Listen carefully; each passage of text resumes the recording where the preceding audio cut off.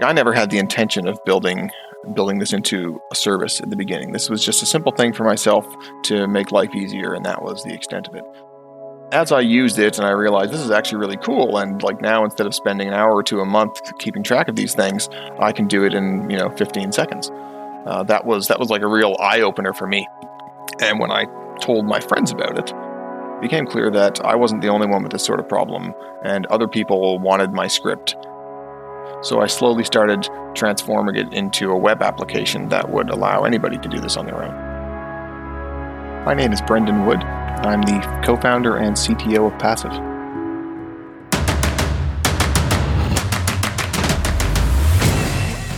This is Code Story, a podcast bringing you interviews with tech visionaries who share in the critical moments of what it takes to change an industry and build and lead a team that has your back. I'm your host, Noah Lappart, and today how Brendan Wood created the tool to put your brokerage account on autopilot. All this and more on Code Story. Brendan Wood lives in New Brunswick, Canada, with his wife and 3 kids. They live in an old house, and from his purview, he has done way too many projects on it. In fact, shortly after they moved into the house, they discovered foundation problems and had to re-pour a new foundation, which is a massive undertaking. They have a cabin a half-hour drive out of town, which is Brandon's happy place. There's a beach, land, hammocks, and it's a place where the whole family can run free. He grew up in Newfoundland, and in college he studied mechanical engineering. This focus led him into robotics, specifically the kinematics side, and software development. All in all, he chose the latter because it was easier to start a career. One day, he found he had an itch to solve a problem while managing his personal stock portfolio. As his account grew, his risk tolerance changed, and general shifts happened in the market. He found that keeping on top of his portfolio was a particularly time-consuming and tedious task. He got bored of doing this manually and built a script out of frustration for having to manage this. This is the creation story of Passive. Passive is software for self-directed investors to help manage their own investments. Essentially, rather than giving your money to a robo-advisor or giving it to a bank and allowing them to invest it for you, we've built software to make it easier for you to do that on your own in your own brokerage account. So you can sort of think of it as a do-it-yourself robo-advisor where you have complete flexibility over how your investments operate, what your money is in, how often you do rebalancing, all those sorts of things. This got started as sort of like a personal itch for me to scratch. So I was doing this on my own. I started investing in a brokerage account probably 7 years ago, and I was following something called the Canadian Couch Potato portfolio. So that's there's essentially communities of people online who are into investing on their own, and rather than picking 1 or 2 stocks here and there, they sort of advocate investing in broadly diversified ETFs. And so this was an ETF portfolio that you would buy in your brokerage account and then manage on your own. And it's pretty simple to get started, but as you add more accounts and as you shift your investments over the years and as your risk tolerance changes, it actually ends up becoming a fair bit of work to keep on top of these portfolios. It has to be almost like a part-time hobby that you're just going to keep on all the time. And the problem with this as a hobby is that it's not particularly interesting once you've got the basics down. It actually gets really tedious. So after a few years of investing, I had 5 or 6 accounts at my broker, and just keeping on top of them, I had contributions coming into these accounts every month. There were dividends rolling in from the different investments, and I wanted to make sure I was fully invested, but also staying as close to my target as possible. And so doing that on my own meant having an Excel spreadsheet and logging into my broker and looking up all of my account details and copying over current market prices and crunching the numbers to see what trades I need to make in order to keep myself allocated. And after doing this for about a year or 2, it just kind of got boring. And I was like, why am I even doing this? This is tedious. And I don't really want to give my money to an advisor because they're going to charge me 1 or 2% per year just to do this relatively basic stuff. but because it's so tedious, it's probably a good candidate for automation. And so that's where I got the idea of just writing a simple script to start taking care of it. So Passive really started out as about a 50-line Python script that I wrote for myself over a weekend, just out of frustration of having to do this stuff all manually. Let's dive into the MVP. I think either it could be that Python script or it could be the next version, but tell me about the MVP, how long it took you to build, and what sort of tools you used to bring it to life.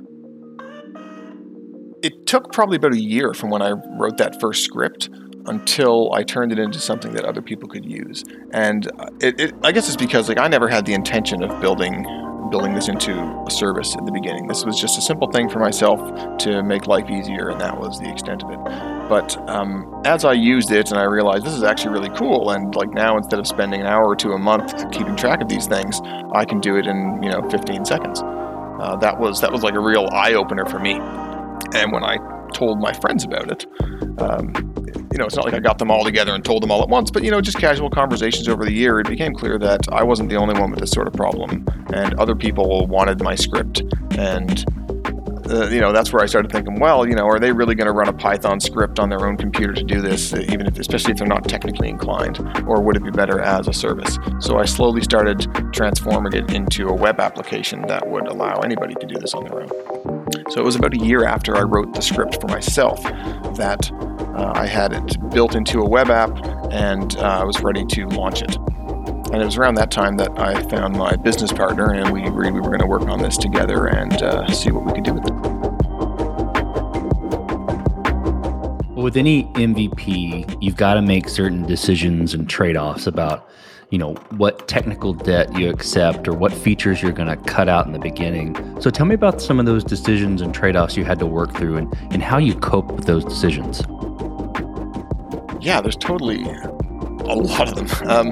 My general ethos when I'm designing software or, basically doing anything is that I try not to do things until I absolutely have to do them. So I want to try to keep it as simple as possible and manage the complexity and keep it as bare bones until there's a very pressing reason to do something.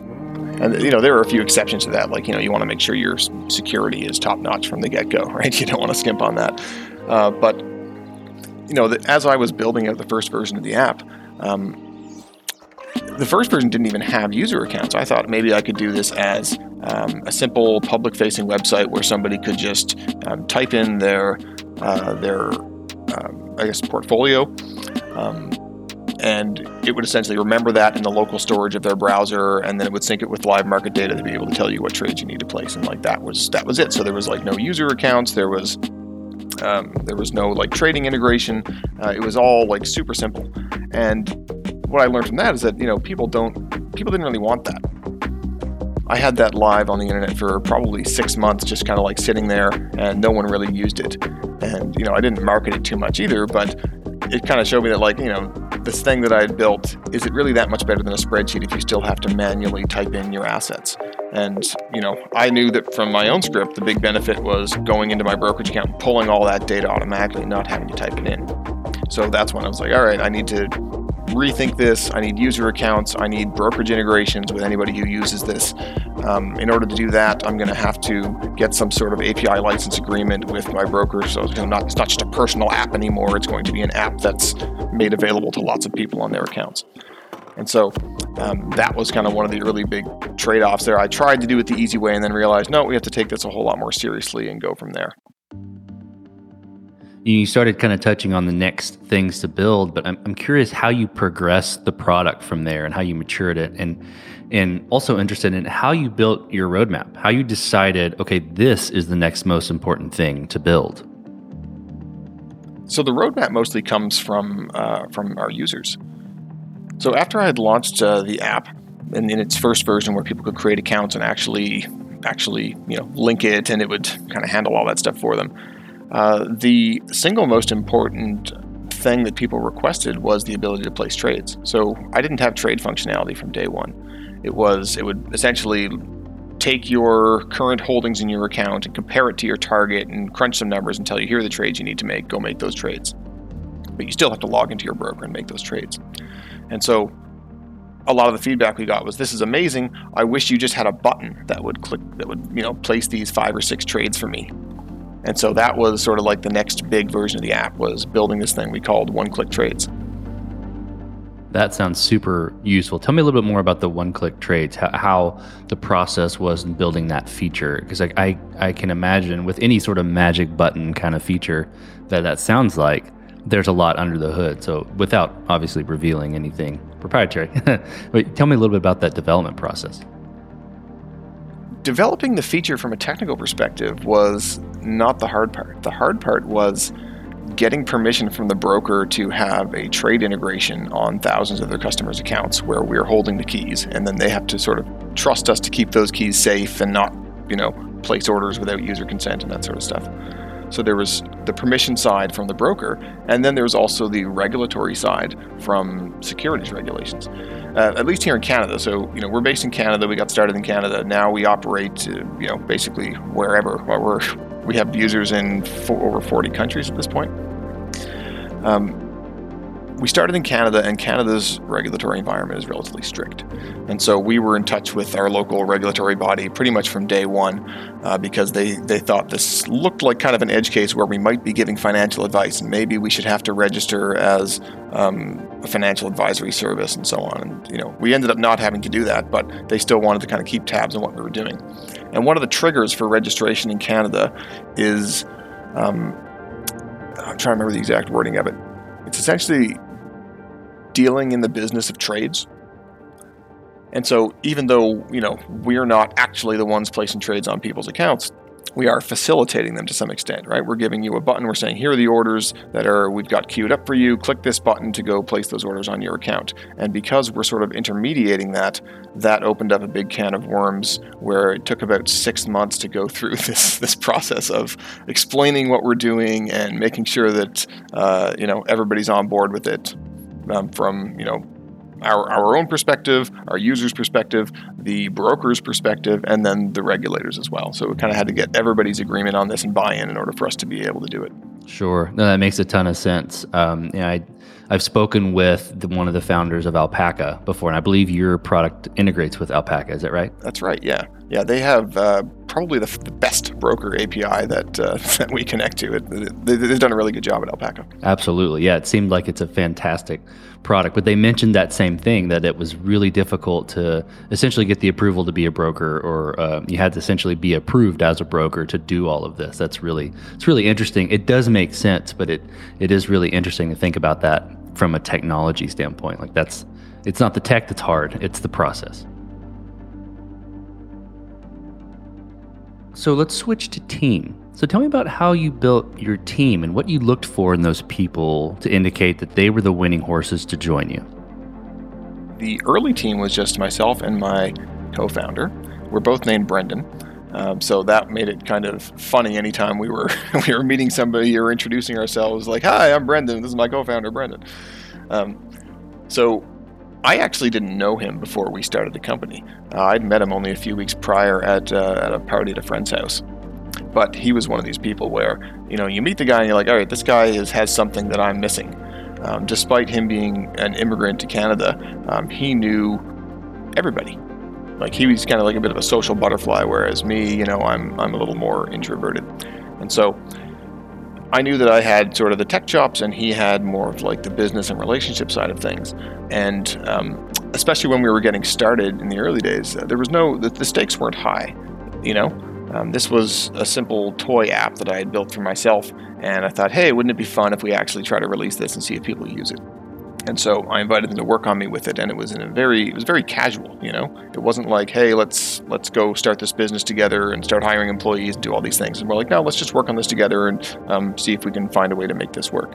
And so we have a very complementary skill set, and I could tell that he was smart and had new things that I didn't, had capabilities I didn't, and so on. And so that's how that got started. It was about a year after that we hired our first employee. And the first employee, his name is also Brendan. So for a long while, there was actually 3 Brendans, and we were the only people working for the company. And so our first hire was a software developer. And essentially we hired, like the main criteria that I look for when hiring somebody from my team is their learning rate.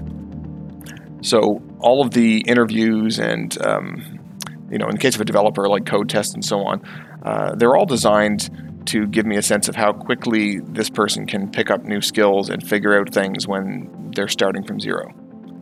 And the reason why I like to filter on that, particularly for a startup type company, is that things change so quickly from day to day and roles evolve so quickly that it's really important to have somebody who can just, you can say, hey, go figure this out, and they will learn whatever skills they need to learn in order to get the job done, and then they will go get the job done. And it makes everything so much easier when you have somebody with that mentality. So I guess we weren't hiring for expertise, we were hiring for learning rate, and that's what we've done for the last few years. Let's switch to scalability. So how are you approaching scalability, and did you set out to build this to be scalable from day one, or are you fighting this as you grow? When we started it, it was not designed to scale. It was not designed to work with multiple brokers. It was designed to work specifically with my account more than anything else. It was essentially evolved from the script that I wrote in a weekend to do my own account, and everything was kind of like tacked on from there. And as we were having success in the early days with the first version of the product that people were using, we very quickly realized that if we want to do all these things, like if we want to support another broker, then we have a major, major task ahead of us, because this was never designed for more than one broker. And even if we go and build another brokerage wrapper, it's not trivial to apply that to our code, because all of our data models are built around this one broker's data model, right? Like, we sort of designed our own data model to map almost perfectly to this one broker's API. And as soon as you have a second broker in the loop and there are slightly different assumptions as to how things work, it really forces you to go back to the drawing board and rethink things. So we actually did a complete rewrite of our app from top to bottom in order to be able to move forward and support our second broker. Alpaca was actually the second broker we supported. And we did a complete rewrite. We tore out the entire back end, we rewrote it fresh, and we did that with the expectation that we need this to be flexible enough to work with essentially any broker. I don't know if this is the engineer in me, but I love rewrite stories, because yeah. I know what is going on and why the rewrite, but I know it's a difficult thing sometimes to sell to non-technical folks, right? Because in the startup, you gotta move quick, and so you take on technical debt, you build something fast and not to scale, right? But then you got to come back and make it work in a much more scalable way, and a lot of times you got to rewrite. How did you go about that process of selling that? Well, there wasn't too much to sell because our team was so small. There were only 3 of us, and we hired this employee with our first employee with essentially the intention to do a rewrite. Like, we knew this had to happen, from the very early days. And I know that if you're going to do a rewrite, it's better to do it sooner rather than later. The longer you wait, the more painful it's going to get, the more duplicate things you have to build and so on, right? So if we had waited an extra year to do the rewrite, we would have had to go back and re-implement a lot of things multiple times. And so we said, you know what, the first version of the product is okay, it works, we know it's going to take a long time even to get permission to work on another broker, so why don't we just focus on the rewrite as like the primary thing we do.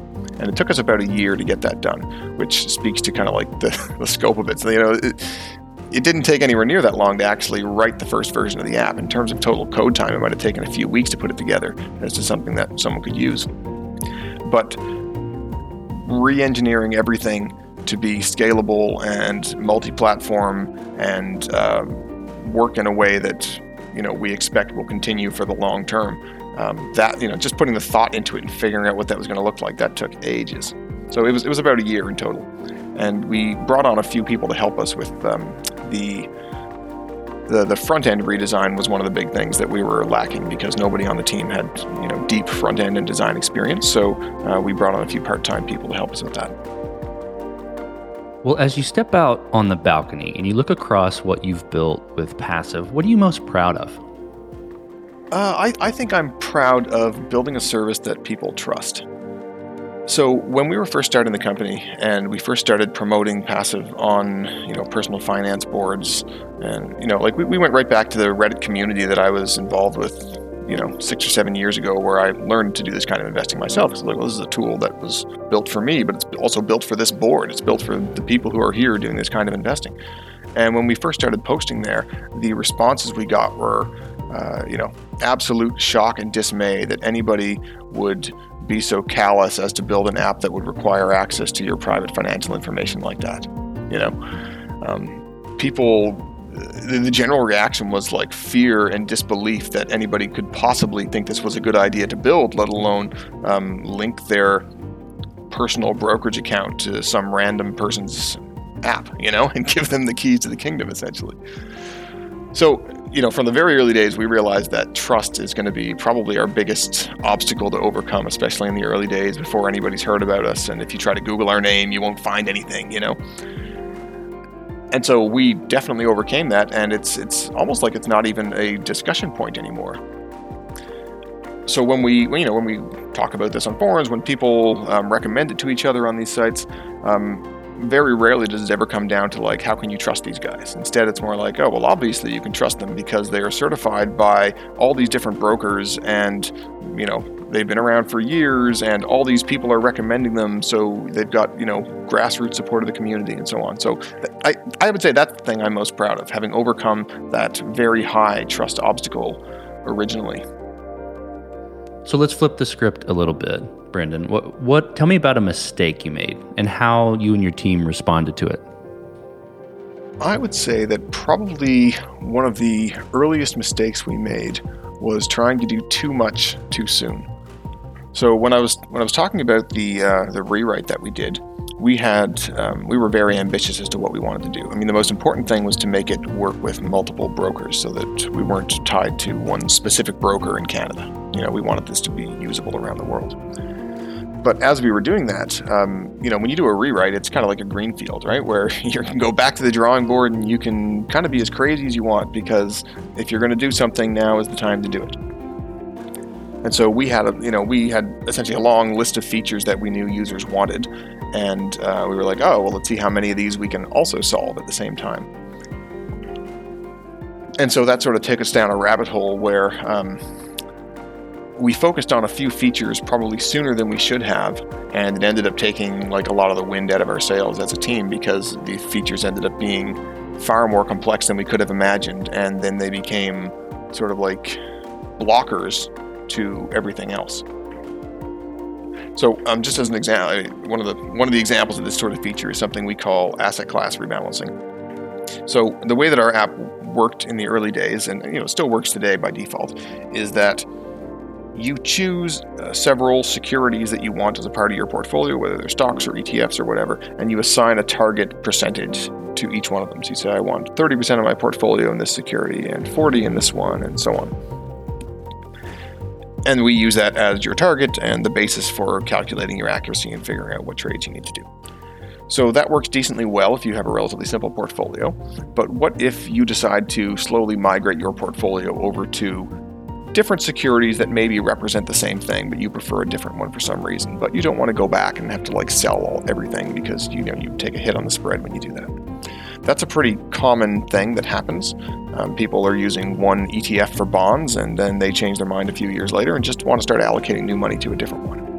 And so over time, the complexity of your account can grow, and you can end up with these things where you have two assets representing the same portion, like the same part of your pie, or whatever you want to call it. And so we wanted to build a feature that would allow that. And it ended up being, it took us almost 2 years to release that feature. And it's not that wasn't the only thing we were doing, of course, but it was sort of like multiple starts and stops on this front, because we would go to do it and then we would spend a month or two working on it and then realize, oh my God, this is ridiculously complex and there's so many things that we hadn't considered here. And how are we going to handle all these really ambiguous edge cases without giving people advice or without doing something in their portfolio that they might not expect? And so that gradually ballooned in complexity, and every time we started up on it again, we would hit even more complexity, and it just ended up being like a total boondoggle of a feature to release. but it's out there now. It took us almost 2 years, and it's really useful. This helps for users who are a little more advanced. And one of the reasons why we decided we were going to do it was that knowing that people's portfolios become more complicated over time, we don't want people to outgrow our app. We don't want them to start using it and then 2 years later realize, oh, this doesn't do this extra thing that I needed to do now. It's back to the spreadsheet for me. So it's sort of like a long-term retention plan in releasing this. But, I feel like it was a mistake to focus on it so early, and we spent a ton of development resources doing these things over and over and over again because I guess it was too big for us to bite off at the time, and so we tried a piecemeal approach, and it just ended up as something that kept getting started and stopped and delayed and pushed. Did any of that come out after you finished it as a stronger product because you had to iterate so much? Definitely, yeah. So if we hadn't iterated on it so much, I don't think we would have been able to handle all the edge cases that we do. One of the key things that we missed in the early days was the whole aspect of prioritization. So if you have essentially like multiple securities in this in your bucket, in your asset class, or whatever you want to call it, so you would say these different securities, we want to treat them the same. Well, then how do you know which one to buy? And if you have multiple accounts in your portfolio, how do you know which one to buy in which account, especially if you want to prioritize a certain asset in one and then a slightly different version in the other for tax efficiency reasons? And so we would have missed that completely if we had just sort of like forged ahead blindly and done it based on what would have worked for me personally, right? It's really talking to the users and understanding their use cases and the challenges they had and the things they were doing to realize, oh, we really need to support this prioritization thing. Otherwise, maybe 50% of the people we're trying to target with this feature just aren't going to be able to use it. So what does the future look like for the product and for your team? Our product is pretty mature at this point, especially with the release of this asset class feature that we did a couple months ago. I would say we're largely feature complete. There's not a whole lot else that we really think needs to be baked into the product. We do get feature requests for things, but a lot of these things that we get requests for are more on the side of like picking stocks and taking profit and fundamental analysis and things that aren't really in the core vision that we have for the product.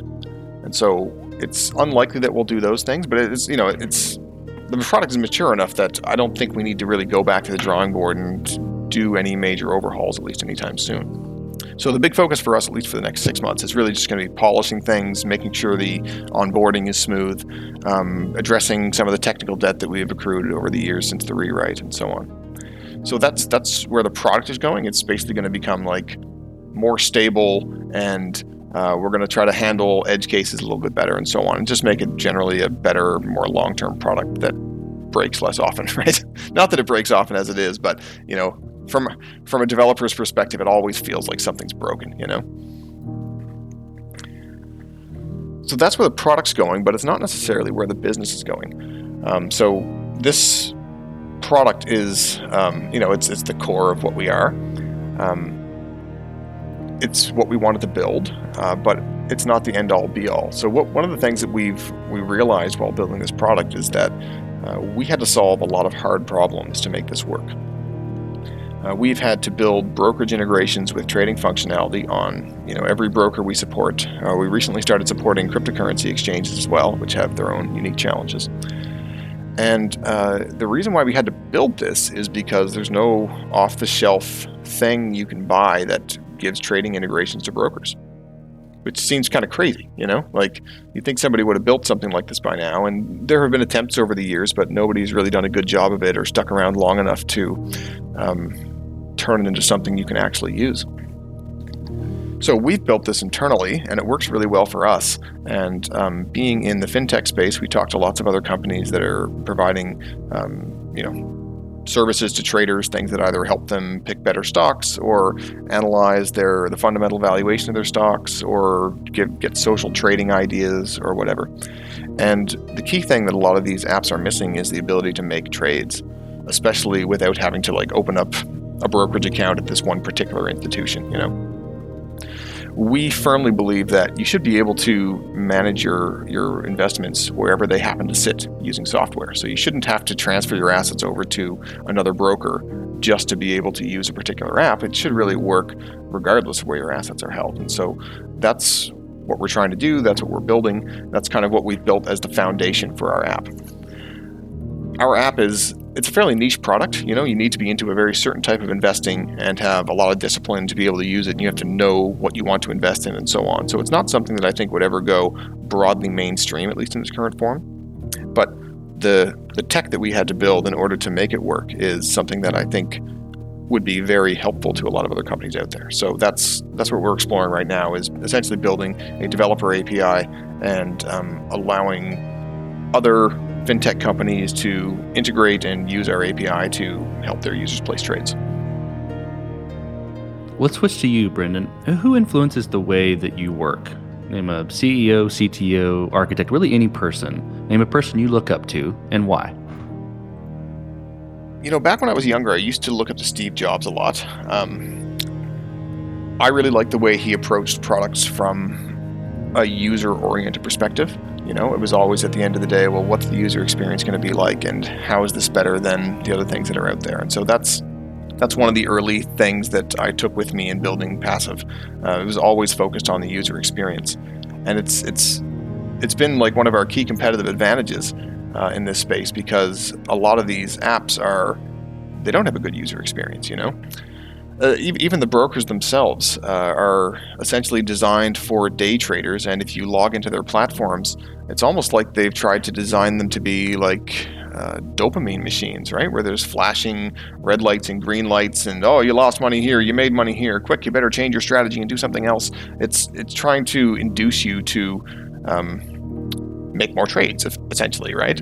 And I kind of look at it as almost like it's trying to it's trying to turn you into a gambler almost. And it's kind of sad that a lot of brokerage platforms have ended up that way, but I think it's probably to be expected when your whole business model revolves around people making trades. You're gonna juice the thing that makes them make more trades. And so from the very early days, our whole product perspective has been like, this is the app for people who want a brokerage account but don't want to deal with those sorts of shenanigans. And so I was very much inspired by Steve Jobs' focus on like a Zen type product experience for users. So that's one in terms of how I approach product. Another one is 37 Signals, and they're called Basecamp these days, I guess. I've read the books by their founders, and they really resonate with me in terms of a nice way to build a company and sort of be able to maintain control and be able to focus on what matters in your life. So like I mentioned earlier, I'm a father, I've got a family, and that is the single most important thing to me, is being able to spend time with them. My kids are really young right now. These years are going to go by really quickly, and if I spend too much time focusing on a job or, chasing after moonshots, then I'm going to miss out on these years, and I'll probably regret it for the rest of my life. So, a lot of their writing is focused around how do you make a company, not just work for yourself and your employees, but enable you to have the lifestyle that you want without becoming an absolute workaholic. And so that's one of the things I take to heart when building the company. And we try to instill that culture among our employees as well. One of the things that we like to do at the company is take all of our employees on the river. We do this a few times a year, like on a really hot day, we'll just take a day off work and drive up the river, rent some tubes, and float down it while drinking beer or whatever. And to be able to just take a day off work and do that in the middle of a work day is kind of incredible. I feel like most companies aren't able to do that. Well, we talked about a mistake, but a little bit different spin. If you could go back to the beginning, what would you do differently, or where would you consider taking a different approach? I feel like I went all in a little bit too quickly on the company. So I think I mentioned earlier that when I started this company with my business partner, it wasn't intended to be like a massive thing. It was a fun side project that we were going to do and see where it takes us. And so it was about a year and a half after that we started seeing some real traction, and we were getting interest from brokers, and we had an enterprise licensing deal on the horizon, and it looked like it was getting ready to blow up real quick. We had this licensing deal, and I had another full-time job at the time, and I kind of had this moment of clarity where I was like, I better go all in on this if I want it to work, because I'm not sure we'll be able to handle this sort of contract if we only have one full-time employee, and that's the one developer we hired, right? So, I quit my job and went in at that point, and I think it was too early because it took much too long for that contract to actually close, and then even after the contract closed, it took ages for it to start to deliver. And so that was a very difficult time for me personally, because there was just so much at stake, having left my job and now was going all in on this, and I had personal money invested in it. We were hiring people, we were trying to build something, and the revenue didn't show up when we expected it to, which that's one of the key learnings of starting a company, is like nothing ever goes to plan, right? It's always going to blow up and go wrong somehow, and you just want to try to keep accumulating the small wins rather than hoping that you'll get this one big thing that solves all your problems.